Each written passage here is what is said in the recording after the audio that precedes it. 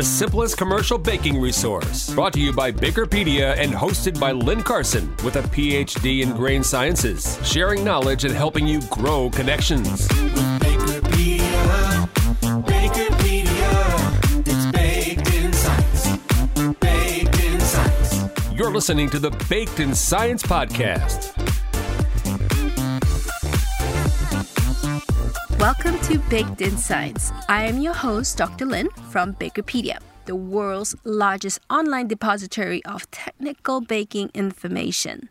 Today, I will be interviewing Dr. Jayne Bock, the Technical Director of the Wheat Marketing Center here in Portland. We will be discussing the important aspects of flour. As you may know, Baked in Science comes free to you because of our sponsors. We would like to thank Grain Millers for sponsoring this podcast episode. For over 30 years, Grain Millers has been the baking industry leader for organic, non-GMO, and gluten-free ingredients in all kinds of baked goods. Their functional oat flour line can provide solutions to many formulation challenges. Whether you are seeking flavor, nutrition, health benefits, synergistic functionality, texture, or other attributes that a functional flour can offer.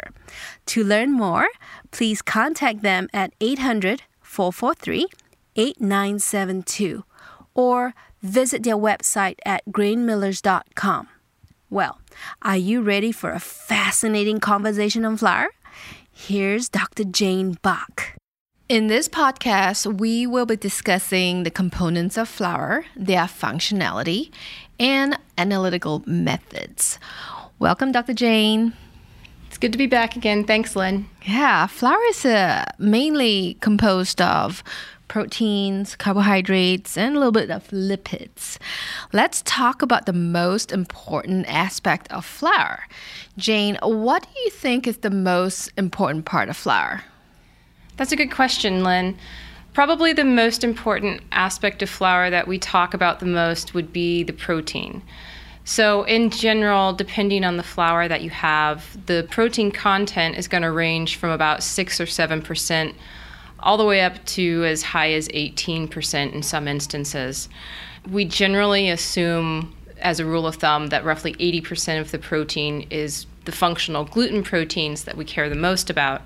This is the fraction that's responsible for dough properties. And so the main thing here to understand is that protein quantity doesn't necessarily equate with protein quality. They're two different things. So just because you have 10% protein doesn't necessarily mean that you have quality 10% protein. So besides the protein, what is the next important component of flour? That would probably be the starch. Starch comprises about 70% of the total flour. 70% of total flour components are starch. It's absolutely critical because it usually sets the final structure in the baked product. One of the things we like to put into our specs is how much damaged starch is there from the milling process, because it can affect everything from water absorption to the speed of your fermentation. So it's something that you want to keep track of. How about minor components like lipids? Lipids are a small fraction of flour, but they are really important. They play a role in flour aging, and they influence gluten properties by their interactions with gluten, and they influence the way that gluten really comes together and forms in dough. In addition to the lipids, there are also the pentazans, or as they're more commonly referred to now, the arabinoxylans, and these are the soluble fibers present in your flour. They will influence your water absorption. They'll also influence your gluten, but depending on which type of arabinoxylans are present, that influence will be helpful or harmful to gluten properties. What analytical methods can we use to characterize these components? And is it really necessary for bakers to understand this? Yeah, it's absolutely critical that bakers understand this, because this is essentially the language that you're going to use to communicate with your supplier or your miller. Mm-hmm. It's through these specifications, so the values that you want to see from these methods, that will direct your miller or your supplier to the right flour for your product. Where do you start? Probably start with the protein content, and the first thing you need to do is quantify the total amount of protein there. So you can use a technique called near-infrared or NIR spectroscopy to quantify the protein, or you can use a more traditional combustion method. But remember that you're only measuring how much protein is there. It's not really telling you how that protein will perform in the dough itself. So this is how much protein is in the flour, right? Right, just the amount of protein in the flour. Okay, so what analytical methods can tell us how well it performs? There are a lot of different tests depending on what it is you want to look at.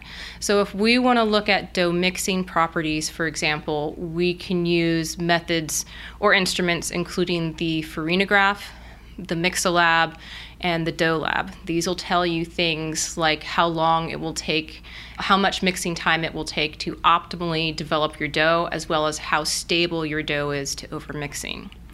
You can also use tests like the extensograph, the alveograph, or the Kiefer dough rig to look at the balance of extensible to elastic properties in your dough. This will tell you how your dough relaxes and how it will hold, retain gas, and expand during fermentation, for example. There's also other tests out there on the market that are designed to be more rapid than the tests I've listed already. One of those would be the GlutoPeak. It's a test that you run in 5 minutes, and really it just measures how quickly and how strongly your gluten proteins come together. And so that gives you an indication of gluten strength and how it might process on your line. I have a question about that test. Yeah. Is that the one that looks like a plunger and it just pretty much compress? No, that's a different test. Oh. That's the glutomatic test. Oh, it's not the same? No, they're not the same thing. Oh, darn it, but does it measure the same thing?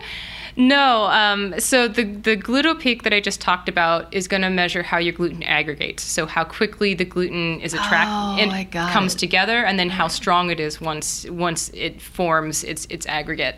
Oh. The glutomatic is actually telling you how much gluten is physically present in your protein. So like I mentioned earlier, we assume that 80% of the protein is gluten proteins. Functional, yeah. Right, exactly. So the glutomatic, you create this dough ball, and then you basically wash out all the solubles, so all the starch, all the soluble proteins, and you're left with just the gluten. And so then you can weigh the wet gluten, you can weigh the dry gluten, you can calculate a gluten index. It's more quantifying the gluten that's present. All right. I was so excited about it because I saw it working the other day. And, you know, one of my friends was working at one of the largest grocery chain stores, and they had an issue with co-manufactured bread, and they were trying to figure out how to quantify the protein in there, because everything on the market right now is qualifying the protein quality. Right. But they really wanted something that measured how to quantify the wheat gluten in Vital Wheat Gluten. So would that be the glutomatic, or would that be the GlutoPeak test? Yeah, if they're trying to quantify the gluten that's actually there, that would be the glutomatic. Ah, got it. So many similar names. I know. It's kind of confusing. Protein quality can be measured by all the mentioned equipment that we just talked about. So how about the next major component, starch? So there are a lot of different aspects of starch that we measure, and we first start measuring starch in the wheat kernel itself. So one of the first things we do when we receive a lot of grain, and this is especially common on the milling side, you grind it up and you perform what's known as a falling number test. And so this is essentially testing to see if there's been any pre-harvest sprouting that's taken place that releases amylase into the wheat kernel. And if that amylase is there, it starts breaking down the starch. And so in general, when we run the falling number test, we're looking for a falling number of 300 seconds or higher, just to make sure that the grain is sound and the starch is sound.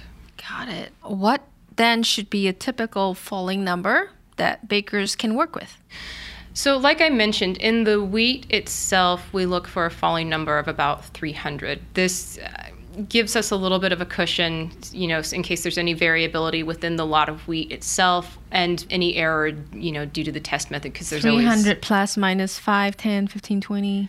Usually with the falling number, depending on how well trained the lab is and if they're doing altitude corrections appropriately, you're probably looking at something from plus or minus 15 to maybe plus or minus 30 if it's a really poorly trained laboratory. Oh, okay. A margin of error between 15 to 30. Yeah, okay. Yeah. All right. And it depends. Okay. And if they were to add amylase at the mill, what kind of number should we be looking at? Yeah, so like I said, 300 seconds in the wheat itself, you can actually bake with falling numbers that go down to about 250 seconds. So 250 seconds will produce very acceptable breads, cakes, and cookies. As you start to get lower than 250, that's where we start to see a lot of product defects pop up. So you'll start to see large holes showing up in the crumb of your bread. You might even see some keyholing taking place. So you wouldn't recommend any baker to use flour that's 225 or below? No, you're starting to get into some dangerous territory because starch sets the structure. And so if your starch isn't sound, then you're going to have some issues with product collapse. Got it. So that's like the bottom flour. It's like for cookies. Still possible for human consumption, but for cookies, right? Come on, we can use sprouted flour for cookies. Well, theoretically, you could. There's nothing wrong with the product structure in that case, but the problem is because you've broken down so much starch, you've released more sugars, and that starts to create more browning. So you'll start to see excessive browning in your cookies, which is an appearance issue. Yeah. Would it have a spread issue too? Or no? Not necessarily. Okay. Spread So is more controlled browning by the sucrose. Right. Yeah. Okay. What about the starch damage that most flour millers talk about? Yeah, so starch damage is another thing that we check. Starch is naturally damaged during the milling process. It's just part of that breaking down of a wheat kernel into particles the size of flour. Starch damage will affect water absorption and the speed of fermentation. In general, starch damage tends to be higher for hard wheats and lower for soft wheats. Got it. How often do you think starch damage happens, and is this step necessary to measure the starch damage? You do want to keep an eye on the starch damage because it will influence dough properties, and in some instances it'll influence the final product quality as well. So, like I just said, hard wheat naturally tends to generate higher levels of starch damage than soft wheat simply because the hard wheat kernel is, as implied by the name, harder than soft wheat. So it takes more energy to grind it. You have to use a little bit more force. And the way that the kernel breaks down, it tends to break through the starch granules rather than around. So generally in a hard wheat, you're probably going to see around 8% starch damage. In a soft wheat, because the kernel texture is softer, it takes less energy to grind. And the way the kernel breaks down, it breaks around the starch granules, so you're left with more intact starch. So you're typically not going to see very high starch damage levels to the level that you would for hard wheat in your soft wheat flours. Got it. How about minor components like lipids and the very hard to pronounce arabinoxylans? And if listeners, you are laughing at me, I'm going to make you pronounce this in class 10 times till you get it. So don't laugh at me. How do you say that word? Arabinoxylans. You got it. How about that? So in the case of lipids, we don't test directly for lipids, mainly because they're such a minor fraction. We can get an indirect assessment on lipids by looking at the protein quality. Lipids will influence how gluten proteins interact with one another, so you indirectly get a sense for the quality of the lipid-gluten interactions by looking at some of that protein quality information. Got it. In terms of arabinoxylans, there again, we don't tend to measure those directly per se, but there is a test called the solvent retention capacity test. And in one part of that test, we put the flour into a concentrated sucrose solution. And what that does is it causes the arabinoxylans to swell and take up and bind that sucrose solution. So that's a way of starting to quantify the impact of arabinoxylans on flour quality and what the impact might be on end product quality then. Great. There are always reports of the amount of ash and moisture on our flour specs. Let's talk about ash first. Why is that important? So ash is important because it serves as an indicator of bran contamination. And we typically don't want to see excessive bran contamination because it typically leads to some quality defects in products. And it can be more detrimental for some products than others. So during grinding, just like damaged starch, because hard wheat requires more energy to grind and break down, you tend to see a little bit higher ash content because you'll see more bran shattering and smaller bran particles just kind of naturally making their way into the flour compared to a soft wheat flour. One of the things to keep in mind, if you listened to our second podcast on milling and the different flour grades, you can generally get away with a little bit more bran contamination and an associated higher ash content in bread flours. But in products like cakes, you really don't want to see a lot of bran contamination because that is really harmful to the structure of cakes. So certainly in cakes, that's why we take the patent flour fraction, because it comes from the centermost portion of the kernel and it'll have less of that bran contamination. Got it. So how high? Like 0.5%? Typically in cake flours, you want to stay about 0.4% or lower. Okay, so for artisan bread, 0.5 is fine. Yeah, 0.5 would be fine for artisan bread. How can bakers then measure ash? There are a couple ways to measure it. Some companies choose to use NIR spectroscopy again. I wouldn't recommend it as much because that is a very indirect way of measuring it. You can also measure it, though, by combustion. So if you put it into an ash oven and incinerate the flour sample, the residue that's left over is actual ash. And so if you weigh the amount of residue left over and divide it by the weight you started with, that's your ash content. And any third-party lab should be able to do this for a baker. How about moisture? How can bakers best measure moisture? So moisture content is much easier to measure than the other components that we've been discussing, like protein, starch, and ash. Essentially, there are a couple different ways you can measure it. There are a lot of moisture meters on the market that can do it in a matter of minutes. Typically, they rapidly heat the sample and then they just continuously record the weight. And when that weight finally stabilizes, the weight that was lost during the drying process is basically your moisture content. The other way to do it is to use NIR spectroscopy again. This is a little bit more of a direct measurement this time with water content, so NIR is also another rapid means of measuring the moisture content in flour. What does it mean for the baker if the moisture of a flour is too high or too low? So first of all, we have to keep in mind that one of the primary implications if your flour is too high in moisture is that you can have microbial growth taking place. And as we saw with the gold medal flour recall, flour it's not exempt from microbial growth, and it's not exempt from microbial growth that can contribute to foodborne illnesses. So food safety is first and foremost, and so you always want to see a flour with a moisture content 14.5% or lower. You never want to see it above 14.5%.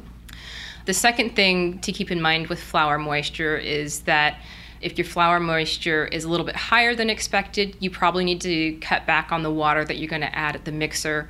If it's too low, you're probably going to have to add more water at the mixer than you originally anticipated. So as moisture content goes up, less water, moisture content in the flour goes down, more water.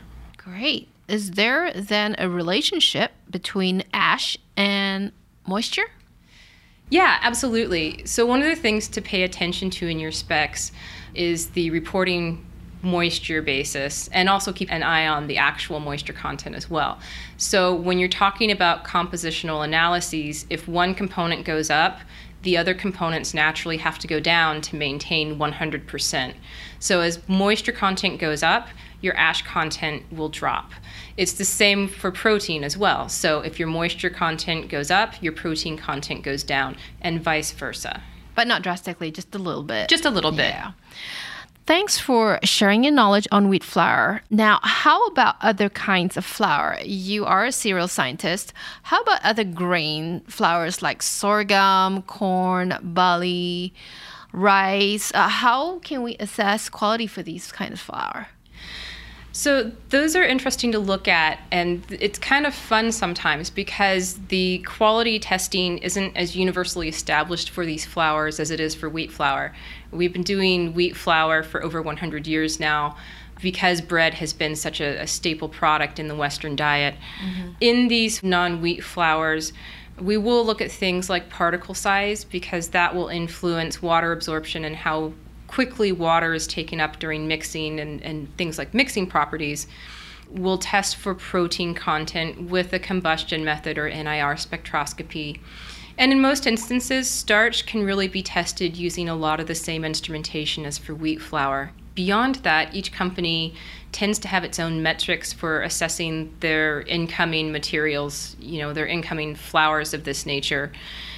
And sometimes it's not really as much a quality analysis as a nutritional analysis that you need for this flour. So, for example, if you're working with oats, it might be quantifying beta-glucans to make sure that you're in compliance with front of package claims and labeling. Or maybe if you're working with a sorghum product, it's testing for protein digestibility, there again for nutritional compliance. Very good. Well, thank you, Jayne, for sharing your knowledge on wheat flour and the different analytical methods. This podcast was made possible by our sponsor, Grain Millers.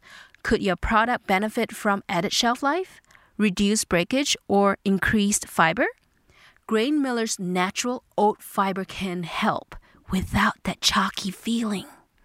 And since it is unrefined, intrinsic, and intact, it can help maintain clean labels too. To speak with a technical expert or request a sample, call 800-443-8972 or visit their website at grainmillers.com. Before I go, please like, comment, and subscribe to Baked in Science. Till the next episode, bakers, watch that flour!